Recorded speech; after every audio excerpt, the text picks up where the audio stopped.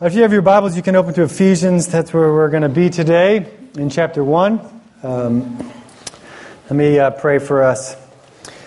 Father, we thank you that you are the one who sent yourself to save us and to call us and to make us your own and to give us new hope in this life. And so, Father, I pray that your Spirit would teach us this morning, that you would guide us as we look at your words, and that you would use this time to equip us to be your people in this city. I pray these things in Jesus' name. Amen.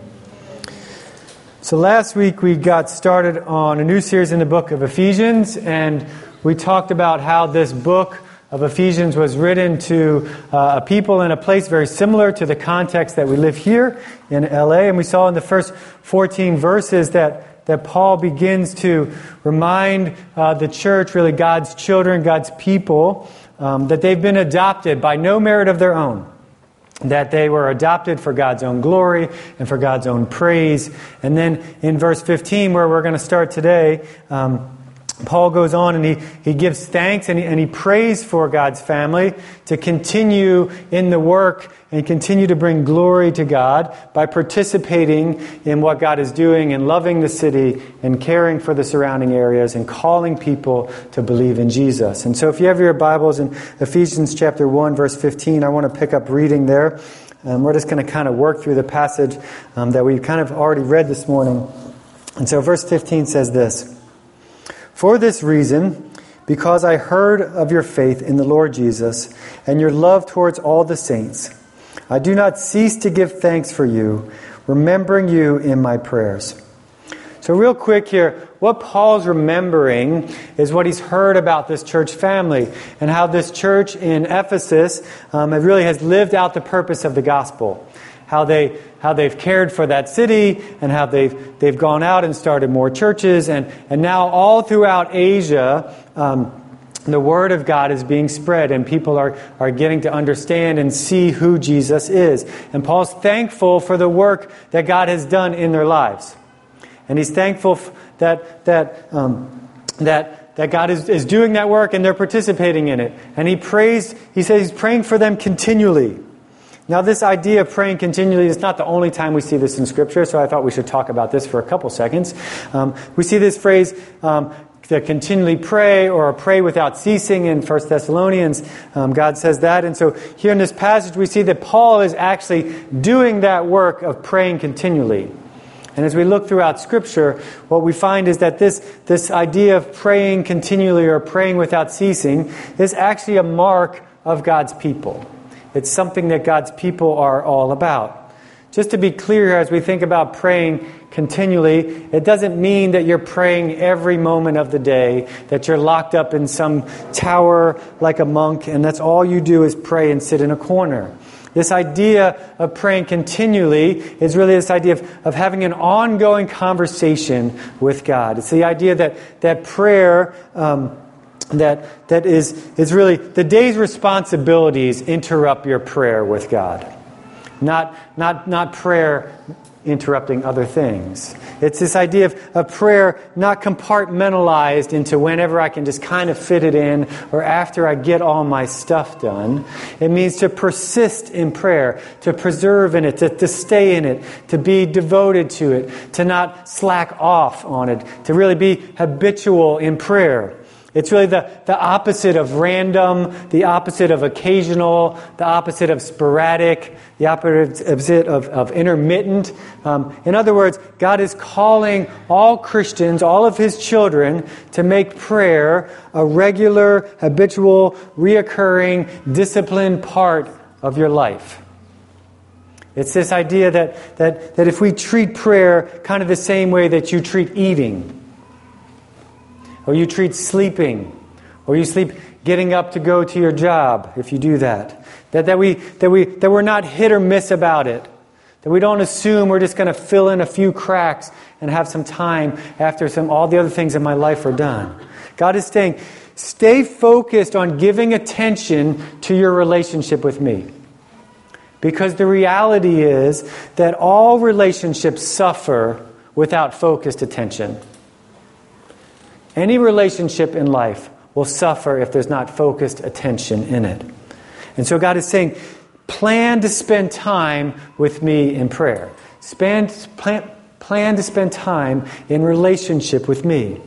If we look all throughout the Bible, if we look all throughout God's story, we'll see that a life devoted to prayer is really the way that we were always designed to live. Before the rebellion of Adam and Eve, their lives were an open dialogue with God. Where they get into trouble is when they actually begin to do things on their own. Really believing that they could decide how to best handle a situation rather than communicating with God about it. And Satan comes along to them and says, you can have wisdom apart from God. You can have the ability to do life without asking God's opinion on it. It's really this idea that God's opinion doesn't really matter the most. So why should you ask Him? Why do you need to communicate with Him? There's no need to consult Him if His opinion doesn't matter the most. And so what we know is that these first humans chose to go and do life without asking God what's best. And life as they knew it and life as we know it has been lost and is broken. And what Paul is reminding us here is really saying is because of the gospel, because you've been adopted into God's family, you've been restored. And the good news is that the broken relationship with God has been mended through the death and through the resurrection of Jesus. And now you get to once again live in life where there's a constant communication with God. You get to be devoted to prayer. You get to pray continually. The power of the gospel has restored you back to the pre-fall state. It's your new identity now. And so praying and communicating with God is not something that you have to do or something that we just fit in, but it's actually who you are. You get to now ask God's opinion on every subject.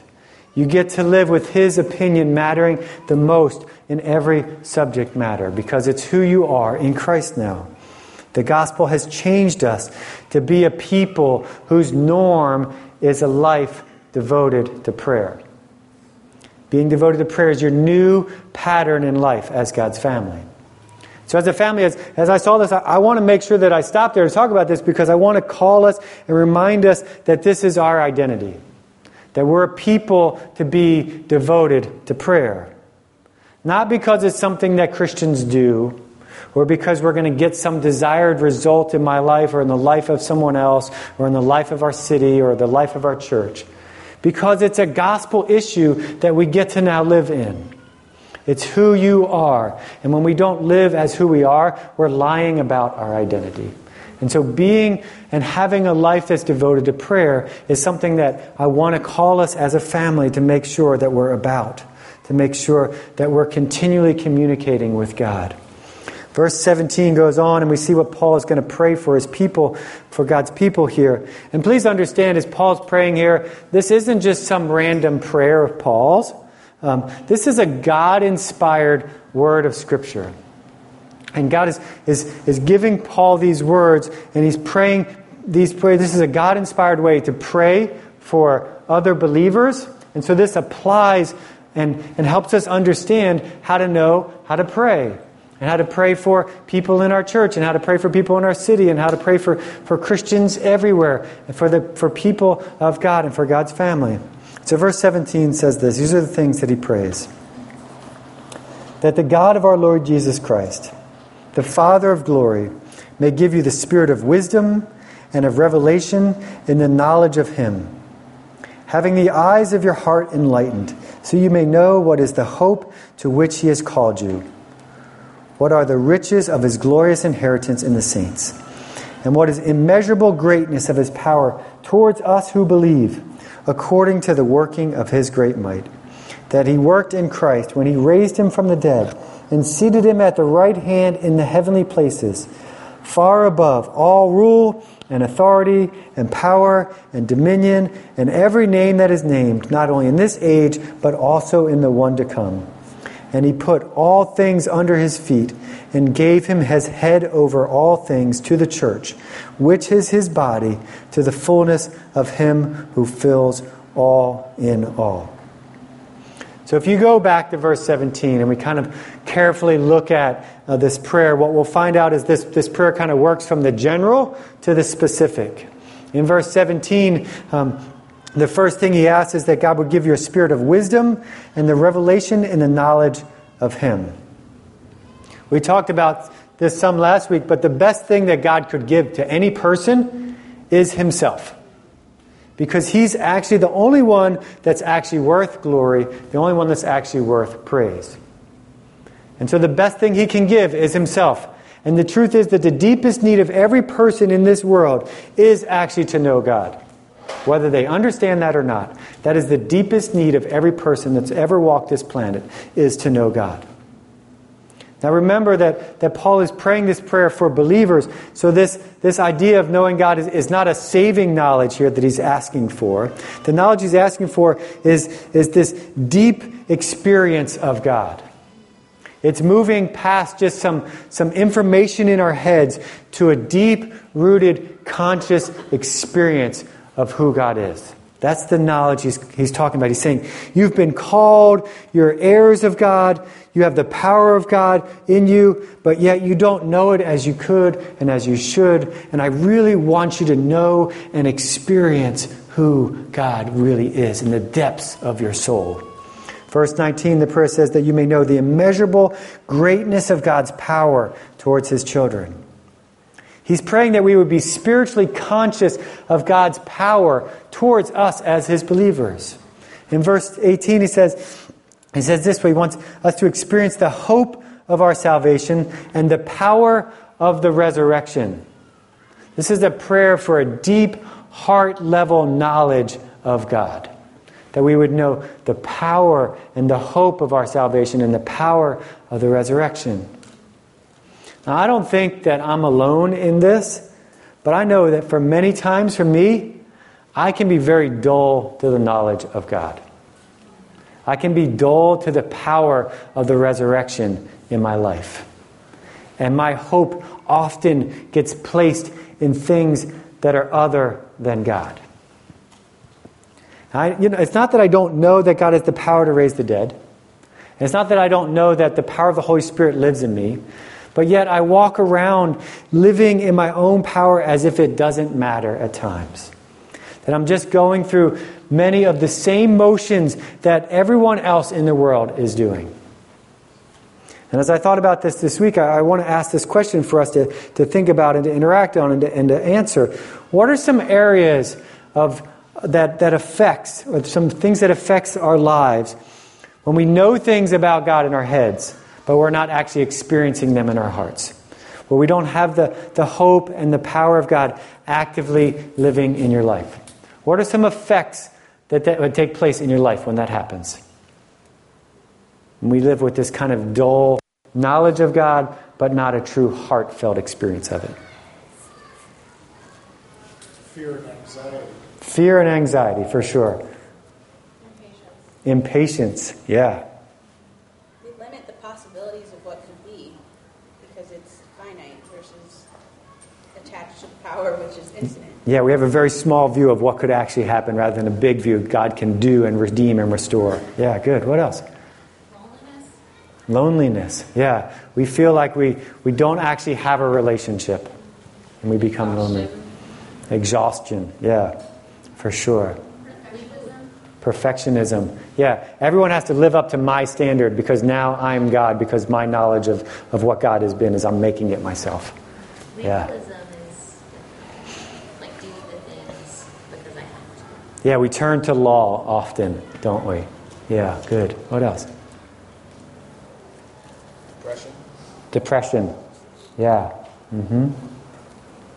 I think about it, this idea is choosing cultural explanations rather than looking at Scripture and believing that God's words are actually true when it comes to how do we interact in these things in our culture. Becoming numb. Yeah. Just kind of walking around with this like, I'm a believer and I know Jesus and I'm just kind of here and I'm waiting for something else to happen. Yeah, good. I was going to say apathy. Yeah. Yeah. What's that? Distracted. Like distracted from the greater realities of life and God's purposes for what you're supposed to be doing. Instead, focus on just the same thing animals do, eating and sleeping and not dying. Yeah. We're just about actually just taking care of the life right here, not thinking about anything else. Yeah. I just got to get the daily needs and then I'm good. I've had a good day. Yeah. I think this idea is really spiritual apathy. Somebody said that. I think you said that. Or this dullness that's set in our heart from... And I think one of the main reasons for the spiritual apathy from a heart level is that we truly don't know or don't think about the depth of the binding, deadening power of sin that has been conquered in our lives by God's power. We don't actually think about or understand the reality of the true depth of our depravity. We often, I think, we can walk around with this false sense of the reality that you were kind of healthy before Jesus came and saved you. Maybe not completely healthy, but you were somewhat healthy. Or even in this dull state, you think that you have some health in your life. Because the reality is that you are only going to be thrilled by the power of God, by the power of your medicine, if you know the deadly power of the disease that it's actually holding back. See, the truth is, outside of Jesus' death and resurrection, you are blind in complete darkness. We sung about that this morning. But now, because of Jesus, you can actually see. That is a complete transformation. You were blind, and now you can see for the very first time. It's not just some sight in the future that you're waiting to receive. You've received sight right now in the present, in full HD, 1080p, 80p, whatever it is now. Tommy, you'll have to tell me if there's something else that's better than that, 4K or whatever it is. Like you are now seeing for the very first time.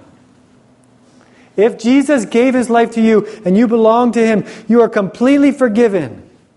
And when we truly start to know and experience and see any measure of victory of sin in your life, it should make you amazed at the power of God, of what it is to take what is dead and bring it back to life. Dead to life, that's pretty amazing, if I can say so. I think this is so critical to understand and to grow in the knowledge of Jesus in our Christian life. Of who we actually were and who we are now because of Jesus' power to die and rise again. I think it's why Paul says later on in some of his other letters that he's the chief among sinners. He's grown in the knowledge of how amazing his salvation actually is. And I think it's why Paul prays this for other people. And he doesn't just pray this as a one-time prayer. He says he's praying this continually. He doesn't cease to give thanks for you, remembering your prayers, that you might actually know God. He says this is really where the battle begins, to walk in the light, because being amazed with God's love and a deep understanding of the depths of who you are without Him. And this is where the life of the family of God really begins. And I want to call us, as we're thinking about being constant in prayer, to pray this for each other. To pray this for yourself. To pray this for this church family. To pray this for people in your missional communities. We need to desperately ask that the Spirit would give us wisdom and the revelation of the power of God in our lives so we can consciously experience knowing God right here and right now. So that it will affect everything else in our lives and we won't walk in all those other things that we just talked about. See, the truth is that we cannot know God without the help of the Holy Spirit. The Bible says that the Holy Spirit is the one who teaches the depths of God. That He awakens and transforms our spirit so that we can see and we can taste and we can know God. We need to pray and ask God that He would take the dullness away. That we would actually experience the power of the resurrection in our lives. That as you read the Bible and as you listen to it being taught, it would take effect in your heart, not just some information in your head. Just so you know, I'll just give you a little backdoor thing here, just so you know, when we get up here to teach and to talk about, it's not just some information to digest. We're teaching you God's truth so that it would take deep root in your hearts. that it would affect the way that you live your life, that it would change your life, and it would change the life of those around you in your family and in this city, because your life now demonstrates the power of the resurrection. And people would say, I got to get some of that. I need God. We get to live in that reality. The problem is, I think even as I say that, some of you may think that's just hype. Or it's just idealistic to think, or vague theoretic reality. It's more fiction than the true Christian life. But this is the true way of who we've been designed to be. I think it's why he spends the next 3 verses describing what the power of the resurrection did in the life of Jesus, so that we would understand just a little glimpse of what the power of the resurrection can do in us now. Take a look at what these verses say about what the power of the resurrection did in Jesus' life. In verse 20, it says that he worked in Christ when he raised him from the dead. So this is pretty obvious. Just so you know, if you missed it, the dead came alive. Death to life. The power of the resurrection. Jesus raised from the dead. He broke the power of death. And God raised Jesus from the dead. Never to die again. Not to just go on and then a couple years later get sick and die. Never to die again. That's the power of the resurrection. The point Paul is making here is that the power of death is broken for all who are in Christ Jesus. The enemy, death, is defeated. The death of Christ was the death for all of God's children. Yes, believers still die, but that horrific event of death now has become a paradise, or a pathway to paradise, with all eternity now get to spend with the greatest one in the universe, in the presence of God himself. 1 Corinthians says it this way: death is swallowed up in victory. O death, where's your victory? O death, where's your sting? The sting of death and the power of the sin is the law. But thanks be to God who gives us the victory through our Lord Jesus Christ. Death is defeated. I know we're white, but someone can say hallelujah and amen at sometimes, right? This is amazing power. Death has been defeated. It doesn't stop there. It goes on and says this is what happens to Jesus because the resurrection has seated him at the right hand of God in the heavenly places. God had seated him in the right hand. And here's the amazing part. He put us there also. Later on in Ephesians 2, it says this: God raised us up with him and seated us with him in the heavenly places in Christ Jesus. This is the power of the resurrection right now. To live and to die for the glory of Christ. The power that took Jesus from death and put him eternally in God's presence puts you there right now as well, at the right hand of God. In verse 21, it says that Jesus is far above all rule and authority and power and dominion and above every name that is named, not only in this age, but also in the age to come. If you look further on in Ephesians chapter 6, it says that we know that these rulers and authorities includes the devil and includes the demons and includes all of the universe. In Colossians 2, it says at the cross, God disarmed the rulers and authorities and put them to shame by triumphing over them in Christ. What that means is at the resurrection, when Jesus rose from the dead, he was exalted as over the host of hell. They are a defeated foe. And I want to say that is really good news for us in this city. Because this city, there's a stronghold for Satan.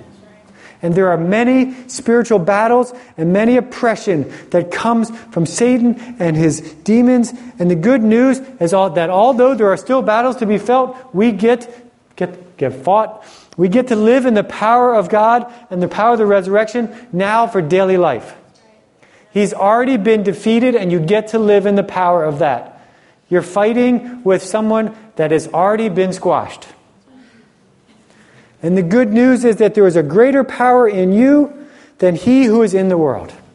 Right? That we get to now walk in the power in the midst of oppression, in the midst of the the havoc that they try to achieve in our city and in our own lives and the lives of others, and we get to look at them and say, no, you've been defeated, and the power of the resurrection allows me to walk now in hope and in grace.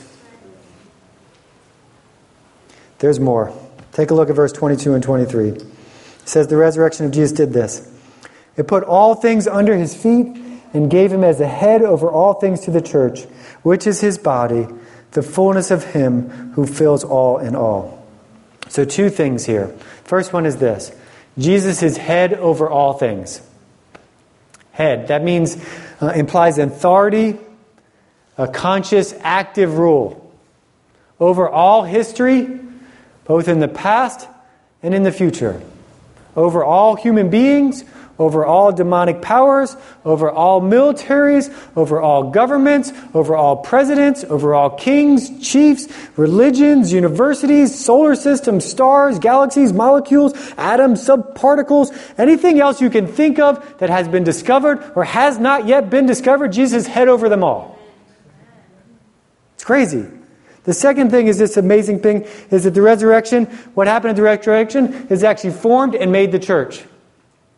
You see, when Jesus was on earth, Jesus had one kind of body. A body just like yours and mine, a physical body. And he suffered in it and he died in it so that we might now live. And because he's been raised and is from the dead and sits at the right hands of God. But Jesus is still on earth.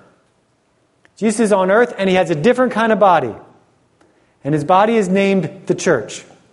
I know you hear this most weeks, and Brad said don't turn it off when you get on an airplane, but in the intro, but we want you to see this here in Scripture because it's one of Satan's most subtle lies that I think is so infiltrated and affected most believers and not yet believers when they think about the church.